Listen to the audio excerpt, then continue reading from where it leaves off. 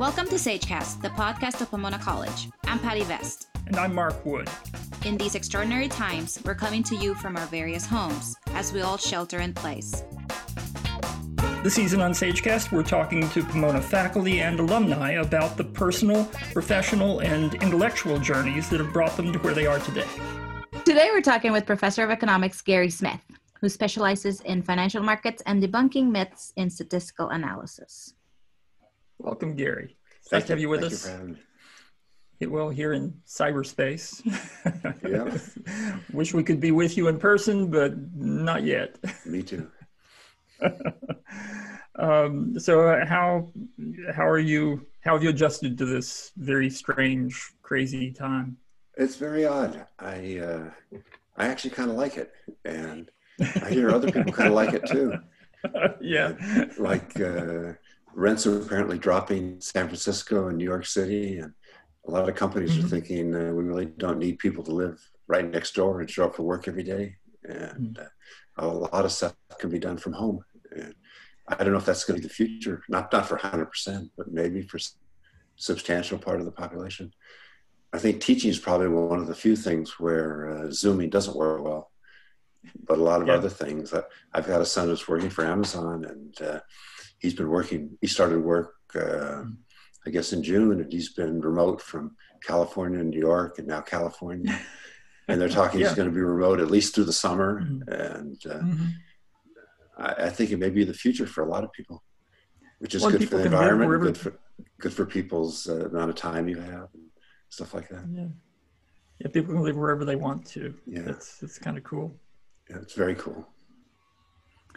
Gary, tell us a little bit about your early years. I grew up in Buena Park, a sleepy little town south of Pomona. And it was a 900 square foot house, 100 yards from the railroad track. And there were 6 of us. And we grew up there thinking that was the way everyone lived. And then I went to college. At the time, it was interesting. It was the rich kids went to Stanford and the smart kids went to Berkeley. And it's a true story. And Berkeley was actually late in the admissions process. So if you didn't get into Stanford or Caltech or places like that, you'd go to Berkeley kind of as a backup for smart people. And a recruiter came by from Harvey Mudd College. And my passions at the time were not so much school, but I liked debate and I liked water polo. And he sold me on 5 colleges, and you take classes at different places, and it's coeducational. Unlike, Harvard Mudd was not much coeducational, but the 5 colleges were certainly coeducational, unlike Caltech. And I liked the water polo and I liked the debate. And so I said yes, and there I was. And I was interested in math from really early age. My dad was an aerospace engineer, and so that was kind of my passion, was math. But the first year at Harvey Mudd, the national debate topic was resolve the federal government should establish a national program of public works for the unemployed. And that, of course, is straight ahead economics. And I discovered economics. It's really cool because it's really good for people who are mathematically inclined. And it also relates to the real world and making it a better world. And so when I graduated, or I neared graduation from Harvey Mudd, I applied to econ grad school. And my dad said, "What are you going to do with that? That's not building airplanes or anything. And what do you do with an econ degree?" And I said I was going to become a professor. And he said, "Oh, okay." And so I applied, and I got into Yale. And even though I'd hardly taken any econ classes, I think I'd taken 1 at Pomona and 2 at CMC. But I did really well in the GREs. And I had my debate in water polo, which signaled that I had some energy. And so they took a chance on me. And I got there. It was interesting. The intro macro class was taught by James Tobin, who was one of the greatest economists in the world, and later became a Nobel laureate. And in that class, he used the Socratic method. He asked questions, and he wanted kids to answer up. And most kids were terrified of him, intimidated. They say something stupid. And I didn't know who he was. I didn't know economics or economist. And so I was not intimidated. And I spoke up. To me, he was just a friendly, goofy guy. And I spoke up. And I probably gave wrong answers more often than right. But he liked the fact that I spoke up.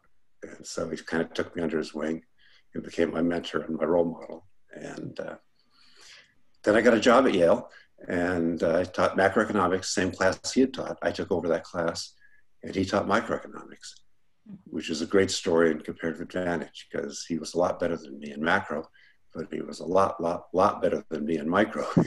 And so one of the world's greatest macroeconomists was teaching microeconomics while I was teaching the macro class. And then they took a survey of the Yale students, and they had 70 faculty members and hundreds of courses. And they asked them, what courses would you like added to the curriculum? And there were two big winners, Marx and the stock market. And I wasn't much interested in Marx, but Tobin asked me if I wanted to teach a stock market class. And I'd never taken a course in the stock market. I'd never bought a share of stock in my life. But I want to teach it. But I was young and naive and energetic, and I said, sure. And so I started teaching this investment class. And I asked him for a textbook, and he said, John Burr Williams, The Theory of Investment Value, which was not a textbook. It was John Burr Williams' PhD thesis at Harvard. But it said, before John Burr Williams, people bought and sold stocks based on guesses about whether prices are going up or down. And John Burr Williams set the foundation for value investing, which goes through Dodd and Graham and Warren Buffett and all the great value investors. And so that was my inspiration. And so I taught that class, and I'd been trained as a macroeconomist. I taught graduate macro at Yale. But finance is really, really, really interesting because it's got a lot of math. It's got a lot of theorems that make sense. It's got a lot of data you can analyze, and you can make some money. And so it was really an interesting thing. And so I left macroeconomics and I went into finance and statistics. And then along the way, I learned that in finance and the stock market, there are all these people trying to predict stock prices, unlike what John Burr Williams recommended. And so they're ransacking the data, and there are lots and lots and lots of data in finance. And so they come up with all these crazy theories about how you can beat the market. And so you should buy in October. No, you should sell in October. You should buy in May. No, you should buy in presidential election years. No, you should sell. You should buy in dragon years. You should buy in years that end with 8 or 5. I mean, all this nonsense. And people took it seriously because the data showed that. Of course, the past data shows a lot of different correlations, almost all of which are purely coincidental. And so I got fascinated with the idea of, at the time it was called data mining, and it was a sin to go through the data and find a pattern and assume that it must be meaningful. And I've had that with me forever, from teaching finance. And then along came the computer revolution and AI, and all of a sudden data mining is a virtue, not a sin. And the idea that you can search through data, ransack data, and find patterns and think they're meaningful is just a huge mistake.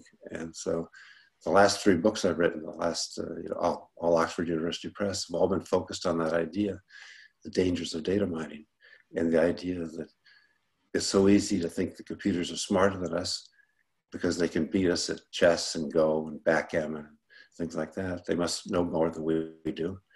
And if you find a pattern in the data, it must be meaningful.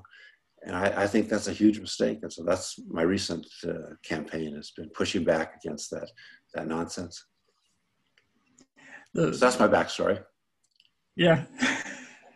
On the stock market, on the other side of that, you also, some of your students, you also found out some things that do seem to make a difference. And surprisingly, one of them is just clever ticker symbols. Yep, exactly. Can you tell us about that and how that came about? Yeah, it started out with some students thinking about ticker symbols and whether they had any relationship to stock price performance. And I assumed it was a bunch of nonsense. And so we went and we wrote this paper. It was a senior thesis in my senior seminar. And it was a couple of really smart students. And we went back and we got the wrong way to do it is to look at stocks that have done really well and then go back and see what they have in common. Right. So that's total data mining.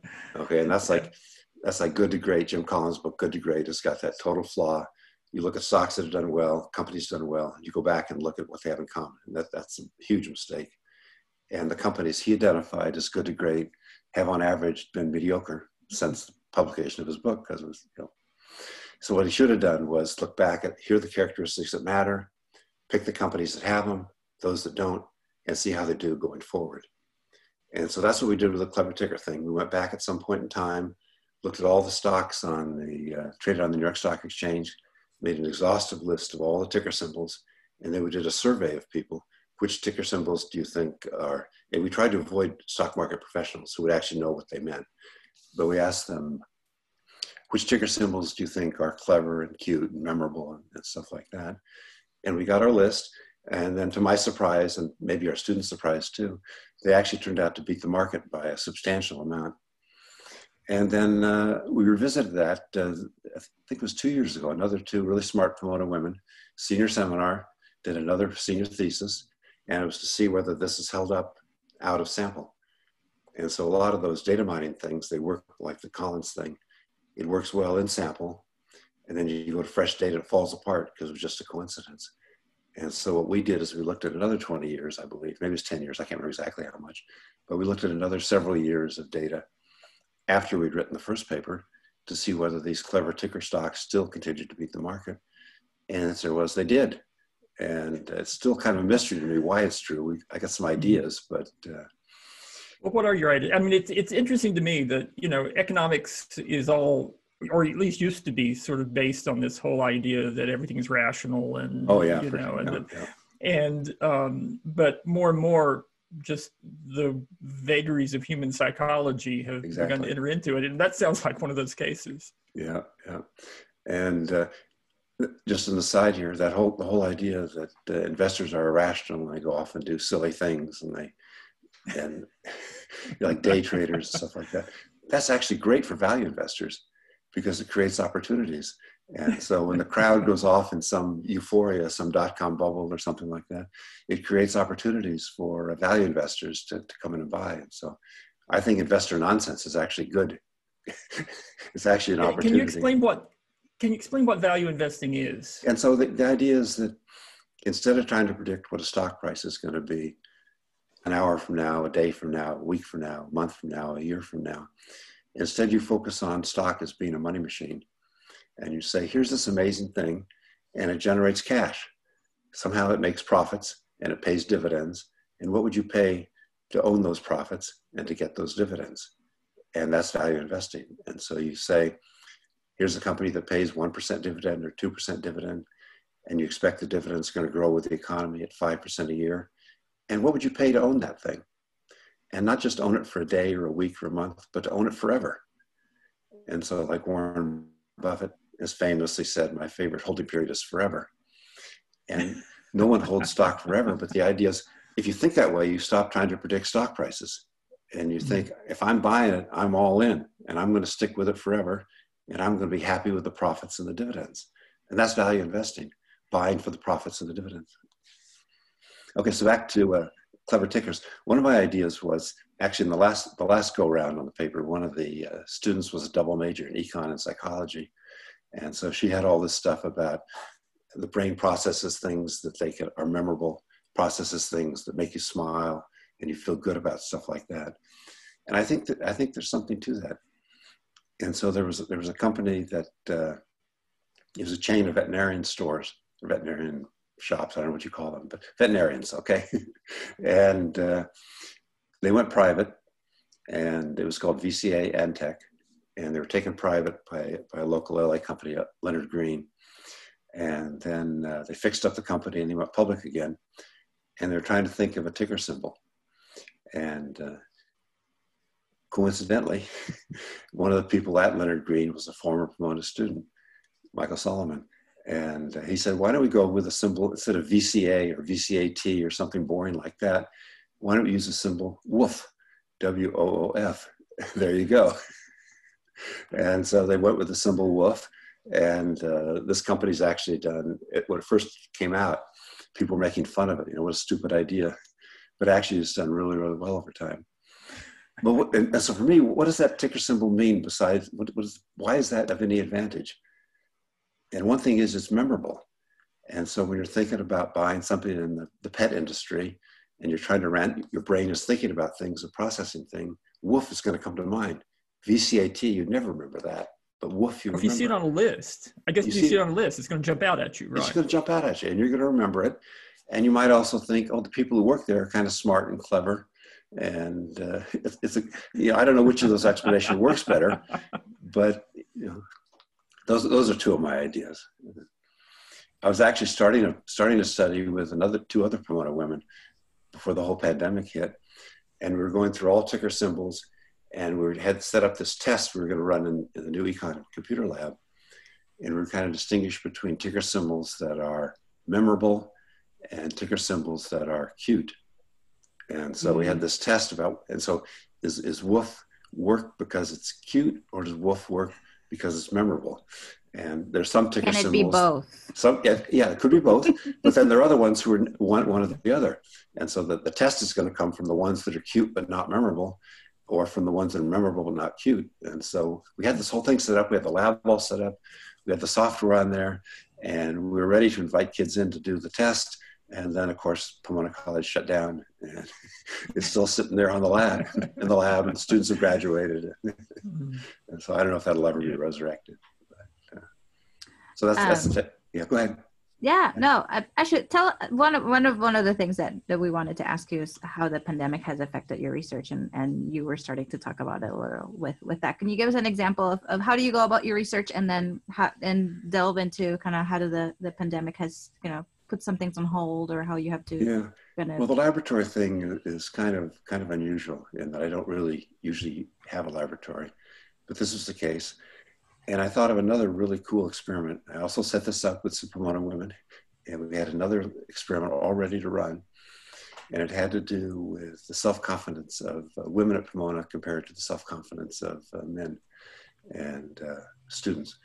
And we were going to compare their self-confidence when they came in and their self-confidence when they left. And we had this really cool experiment which measured how self-confident you were. And I guess I can talk about it because it'll probably never happen.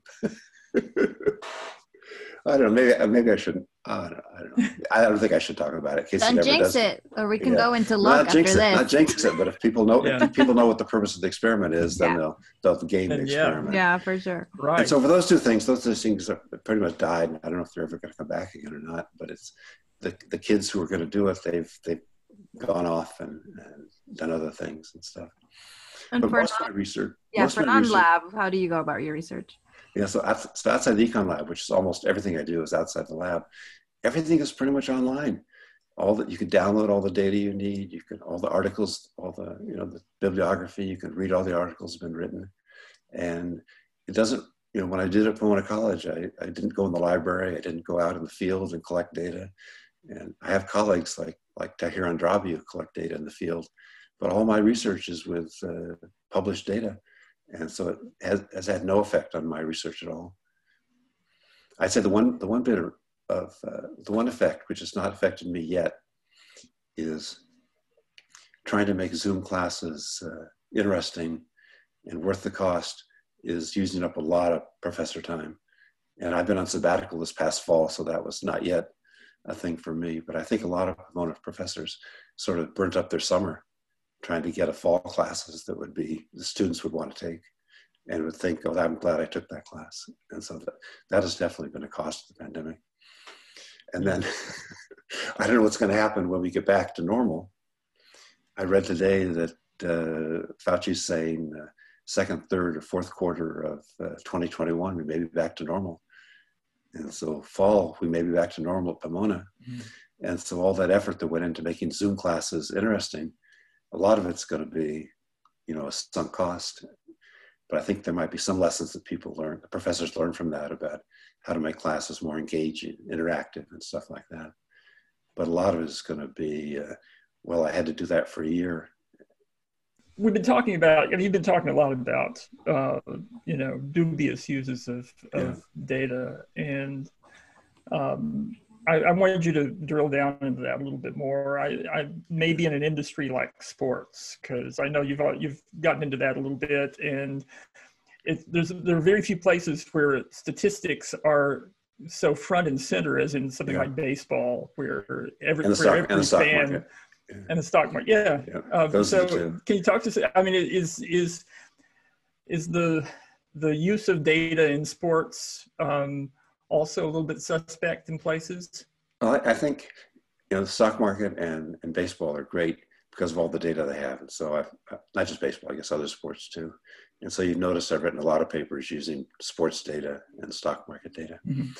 And the thing about sports data is a lot of it is done the right way.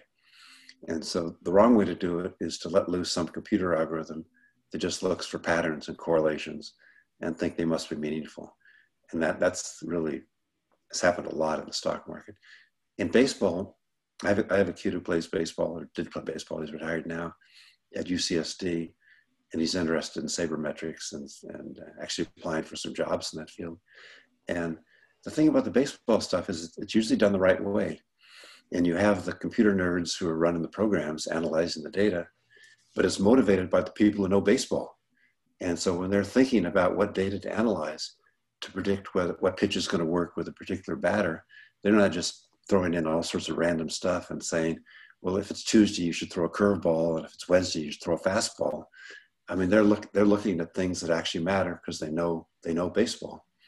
And so when they look at where to look for patterns or where to look for correlations, they're looking in the right places because they have the theory before they look at the data, and they want to see if the data confirm the theory, as opposed to looking at the data and then making up a theory after the fact. Oh, Tuesday's an unlucky day, right, something like that. And so in sports, sabermetrics, the use of data to inform how you play has actually been very, very productive because, again, it's motivated by theory first and data later, as opposed to the other way around.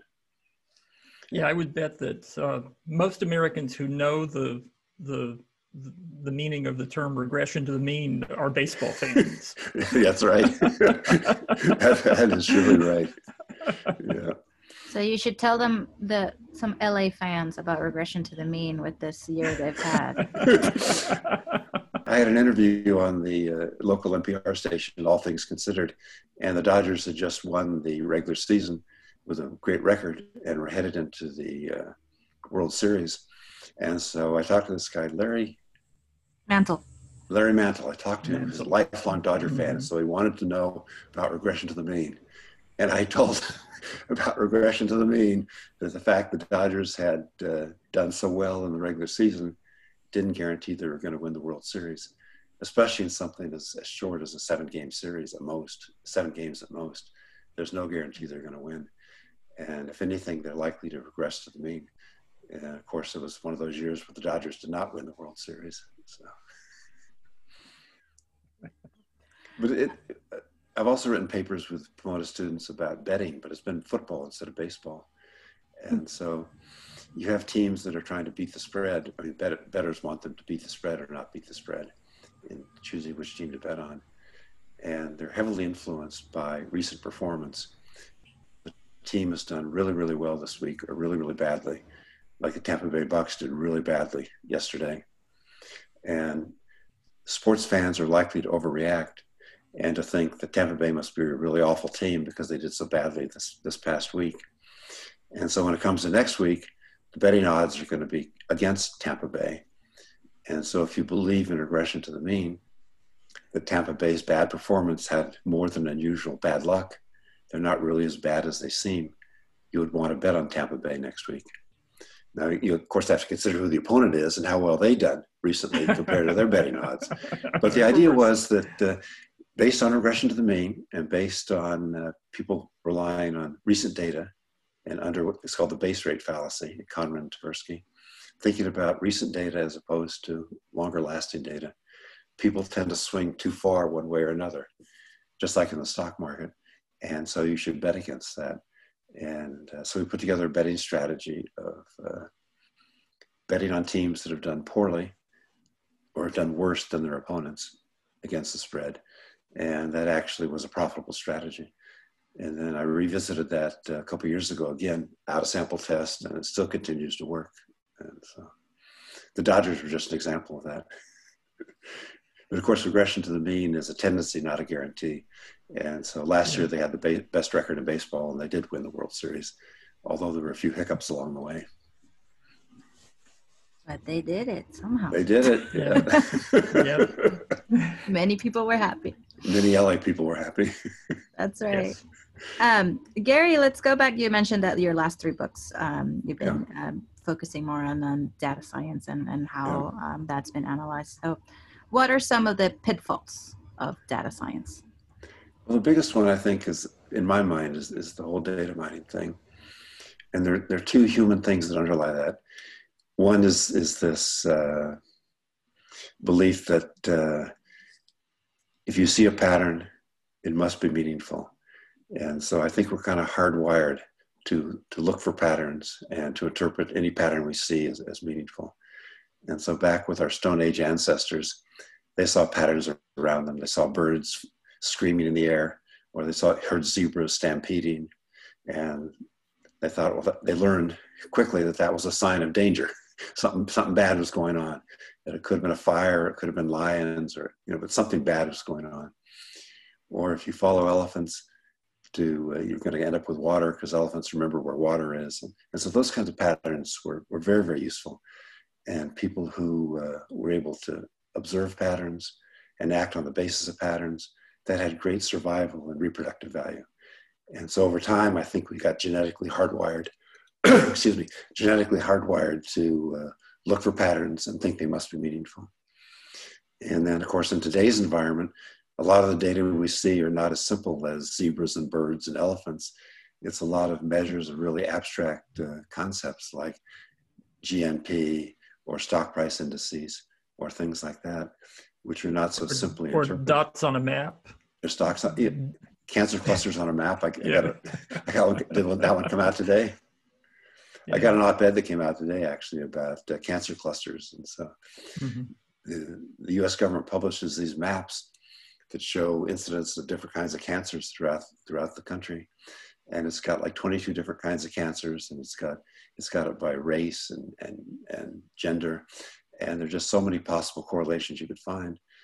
And people who are curious or fearful or too much time on their hands, they ransack these maps and they find, oh, look, in this tiny little, and they do it down by census block. Look, in this particular census block, the cancer rate for this particular cancer, for this particular gender, for this particular race is above average. Something's going on here.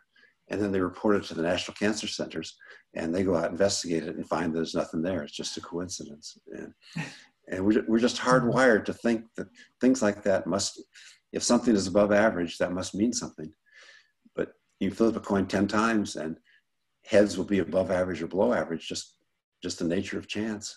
And so things that turn out to be, have certain patterns, above average, below average, 4 in a row, 5 in a row, whatever, more often than not, it's coincidental. And in the world we live in today, the world with big data, there's just so much data that the amount of possible correlations, possible patterns you could find is just astronomical and getting larger every day. And then if you think there's a certain relatively finite number of true relationships and a lot of coincidental relationships, well, the ratio of coincidental to true is growing exponentially, which means the chances that a pattern you find is coincidental is rapidly approaching 1, and the chances that a pattern you find by accident is real is rapidly approaching 0.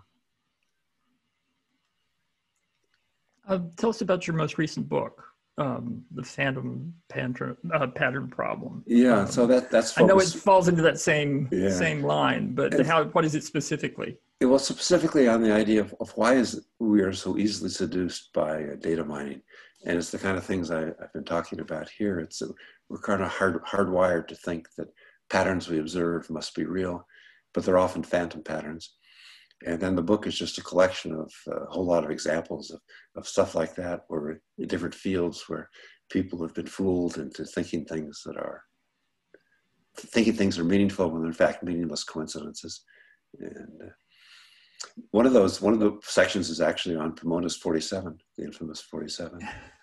Tell us more. Which I hope every Pomona student realizes is just a coincidental joke, but not serious.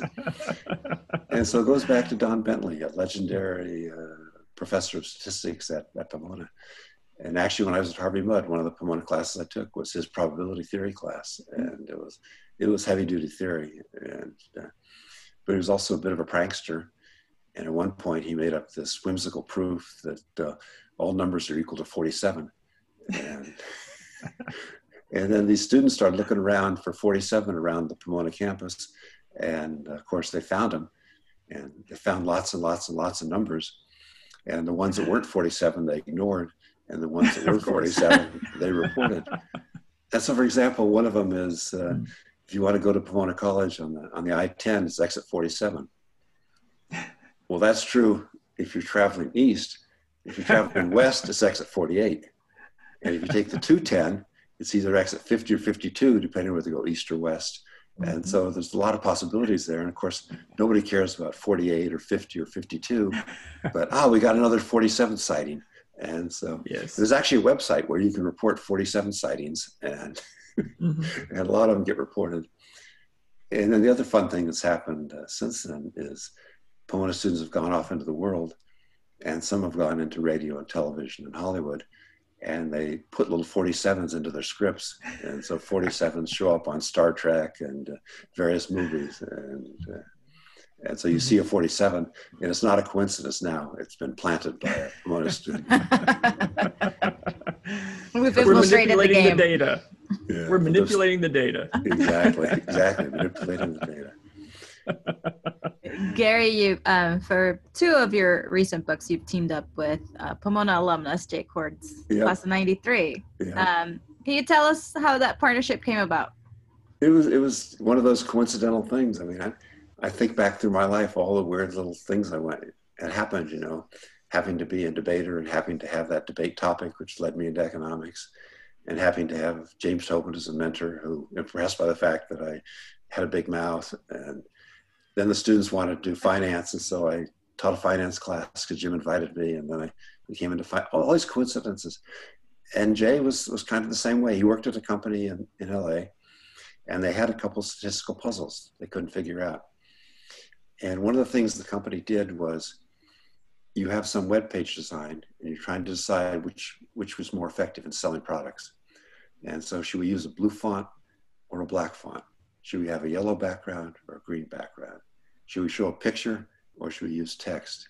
If we show a picture, which picture should we show? And the company Jay worked for had this scientific experiment set up, which are called A/B tests. And so what happened is, you would click on the URL, and a random number generator would decide whether you go to the page with the yellow background or the green background or the white background. And then it would tabulate how many sales were made or whatever metric you were interested in, and report back that the yellow background worked best. It did 5% better than the background you're currently using. And so they'd recommend that to the client, and the client would do it. And sure enough, traffic would increase, but it only increased by 2% instead of 5%. And that happened over and over and over again. And so that was one of the statistical puzzles they had. And you want to guess the explanation? Regression to the mean. Regression to the mean, yeah. Of course. And so Jay had a professor at Occidental College, Woody Studeman, come out and give him a basic course in statistics to him. And Jay was looking for somebody to come talk about this particular puzzle and other puzzles they had. And Woody recommended me. Another coincidental thing, that Woody happened to know me from, he had used my stats book, and I'd written a chapter for his econometrics book, and so he knew me. And so Jay invited me out there, and I gave this talk, and I talked about a lot of things, especially regression to the mean. And Jay came away convinced that regression to the mean was the key to the universe. he's actually used those words. and he didn't drive to LA. He took the train from the metro station in Claremont. And so going back and forth, he picked my brain and he told me stories about silly things that had happened at work, where people data mined or they did very statistical mistakes, made a lot of mistakes, and they paid for it in terms of things not working out as well as planned. And so I had already written The AI Delusion, which I talked about the mistaken belief that computers are smarter than us. And that's the second thing. I never got back to that before. I said the idea that patterns are all around us and they're meaningful. That's one thing that causes problems. The other one is thinking the computers are smarter than us. And so when a computer finds a pattern, well, it must be right because computers know more than we do. And so I wrote that book. And then Jay and I talking about all the statistical mistakes and foibles that he'd encountered in his everyday life, we said, well, why don't we write a book about it? And so we called it The 9 Pitfalls of Data Science. And it was a little weird there. We started off with the 10 rules, and it was like a biblical thing. Ten Commandments of data science. Yeah, Yes. That's actually what it's called, the 10 Commandments of Data Science. And Oxford University Press thought we shouldn't go so biblical on that. And then we started thinking 10 is like, it's kind of like a special number, like the 10 Commandments. We should do something a little more memorable, like 9. People might remember 9 more than 10. And so we took all our lessons, and we pushed some into certain categories and broke up other categories, and we came up with 9 of them. And so I provided the theoretical ideas about why various things work or don't work, like regression to the mean. And then Jay provided the anecdotes, and he had a lot of anecdotes. And so that book was chock full of that. And shortly before that book came out, we started thinking about a sequel, and that was The Phantom Patterns. And it was more anecdotes, it was more stuff, and it focused on the 9 commandments. One of them was data mining, and Phantom Patterns just zeroed in on data mining, because I think that's become the biggest mistake in the whole AI industry right now, is the belief that if the computer finds a pattern, you need to go with it. And it's just led to so many silly decisions. And so, like in the book, there's a insurance company, and they decided they could set car insurance rates based on the words you use on your Facebook pages. And and there was a company that decided you could choose software engineers based on the web pages they visited. Oh, wow. And there was a I guess it was an insurance company. No, it was an insurance company. Oh, it was a loan application. They were applying for loan applications. And they said it's so old fashioned to actually look at a person's income and wealth and how often they pay their debts. And what we're going to use is modern technology. We're going to look at their smartphone usage and look at whether, and so they found out through their data mining that people who kept their smartphones charged tend to be better data risk. Oh, good Lord. Oh, good Lord is right. And then Amazon had this one. They were trying to sort through applications for a whole bunch of different jobs. And one of them was software engineers. And what they let loose was an AI algorithm that looked at the resumes of people that were currently working at Amazon as software engineers. And then they had the AI algorithm look at the resumes of people who applied for jobs. And that was the pre-screening mechanism, was what things were most closely correlated with the engineers they had. And one of the things that turned out was going to an all-women's college got you thrown out of the pile, because there were not a lot of Amazon software engineers who'd gone to all women's colleges. And if you're on a women's debate team, if you're on a women's singing a cappella group, if you're on a women's sports team, you all thrown out because so few Amazon engineers had done that. Yeah. And then there are one of the biggest things now is algorithmic criminology, trying to decide whether somebody should be given bail. And if they're convicted, trying to decide how many years they should be sentenced to. And if they apply for a early release parole, trying to decide whether that should be approved. And it's all gone on strict data mining. And one of the enthusiasts says, it finds things you wouldn't expect. For example, the width of the wristband you wear, or the size of your shoes. And so this algorithmic criminology is being used now throughout the United States to decide whether you should be granted bail or how much bail, if you're convicted, how long you should be sentenced to, and if you apply for parole, whether it should be granted. And one of the enthusiasts, who's actually a professor, said that it finds all sorts of things you wouldn't expect, like the width of your wristband. But since the computer has found it, you should go with it. And it's this phantom patterns and this belief that if computers find it, it must be. And then there are these teachers who said you could predict whether somebody's a criminal by having an AI algorithm scan your face and look at facial features. And it's just absolute nonsense. It's also wildly discriminatory. Most of these things I mentioned, like are discriminatory. And Yeah.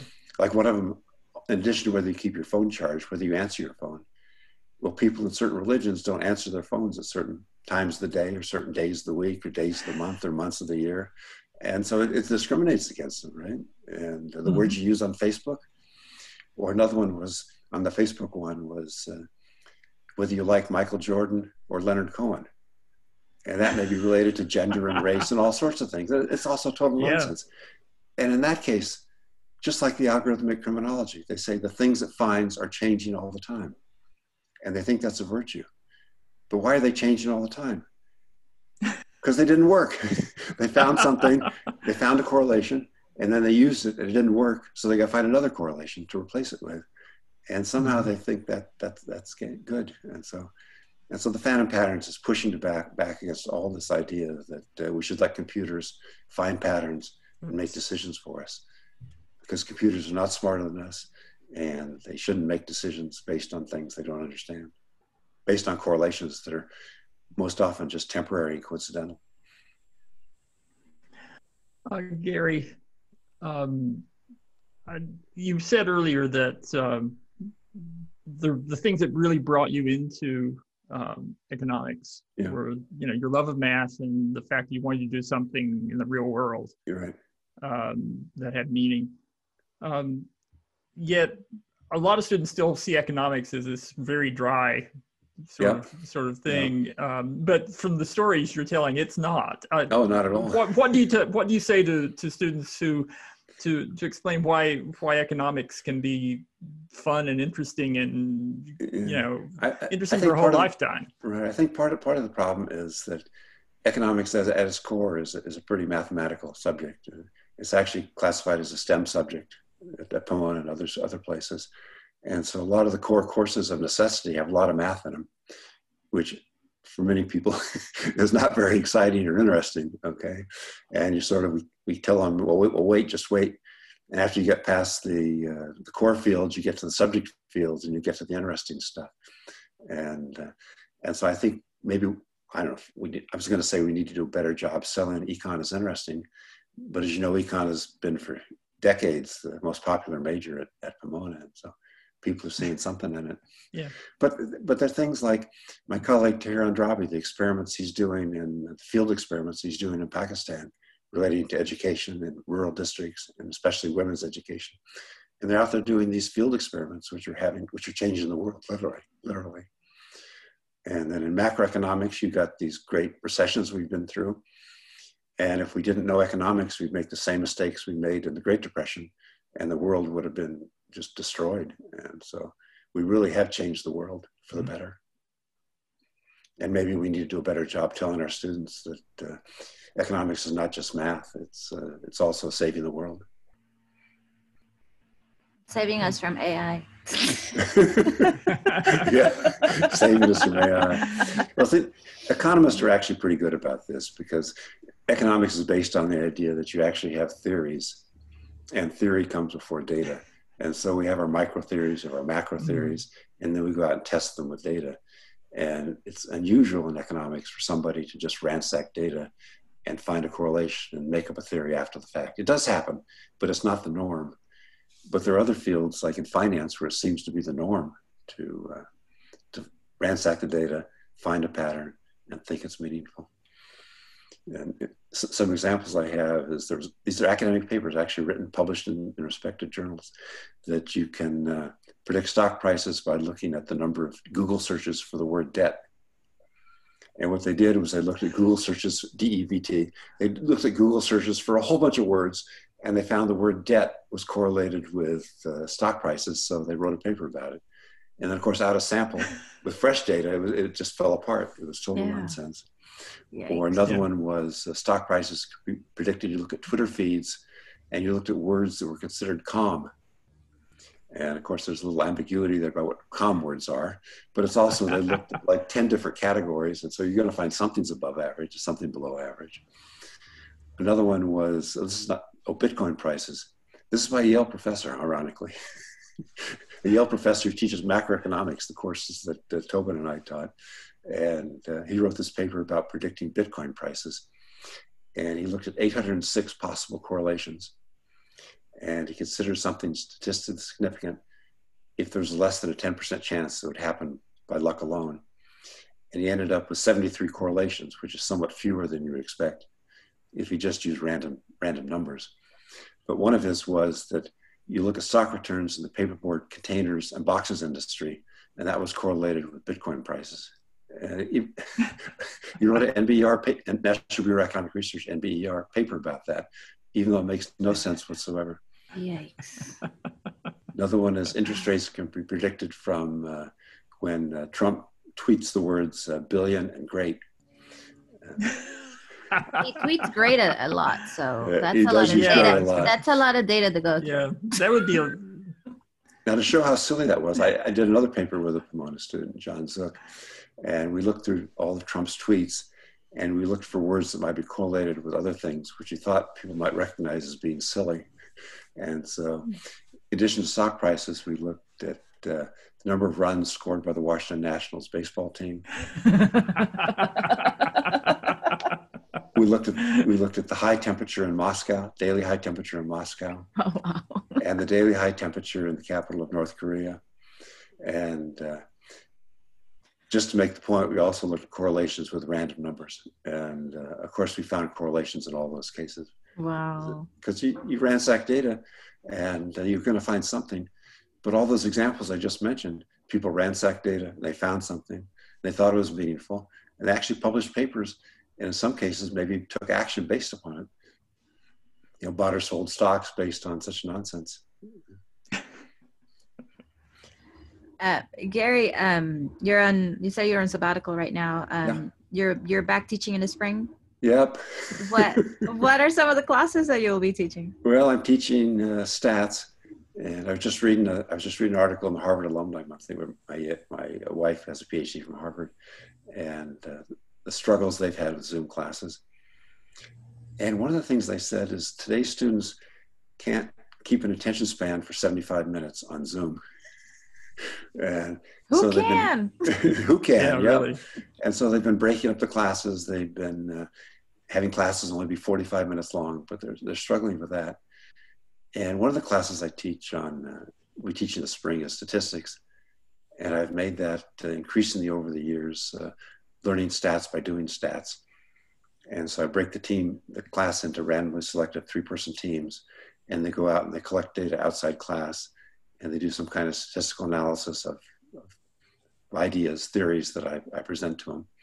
And then they come back and they report the results in class. And so I think I'm going to double the number of those. Although the Harvard thing said that one way professors have reacted to the pandemic is by doubling the workload. So I got to be a little careful there. Yeah. I think I will cut back on other things, which might bore students listening to me talk over Zoom or something like that. I think we might replace that with students. The other thing it said is one of the great joys of the college experience is students actually interacting with each other. Yep. You know, talking to each other in the dining hall or in the dorms or at parties or in the laboratories or in the classroom or wherever. And that's all gone when everyone's Zooming in individually. And so I think by increasing the number of class projects, I'm going to have students more opportunities to actually get to know each other and to work better. For sure. And so I'm going to do that. Then the other class is my senior seminar, where students write these research papers. And what they do is they write papers with repeated feedback from their classmates, and then they develop the paper and revise the paper as they go along. And by the end of the semester, there's usually a couple of them that actually get published. And that can totally be done online. And I'm going to try to make sure there's more interaction among the students, reading each other's papers and commenting on each other's papers. But I can totally do that online too. So I think I may survive. And then in the fall, maybe we'll be back to normal. Yeah, hopefully. Yeah. And on that note, I'm afraid we're gonna have to wrap this up reluctantly. This has been fun. We've been talking with economics professor Gary Smith. Thanks, Gary. It's been terrific. Thanks for having me.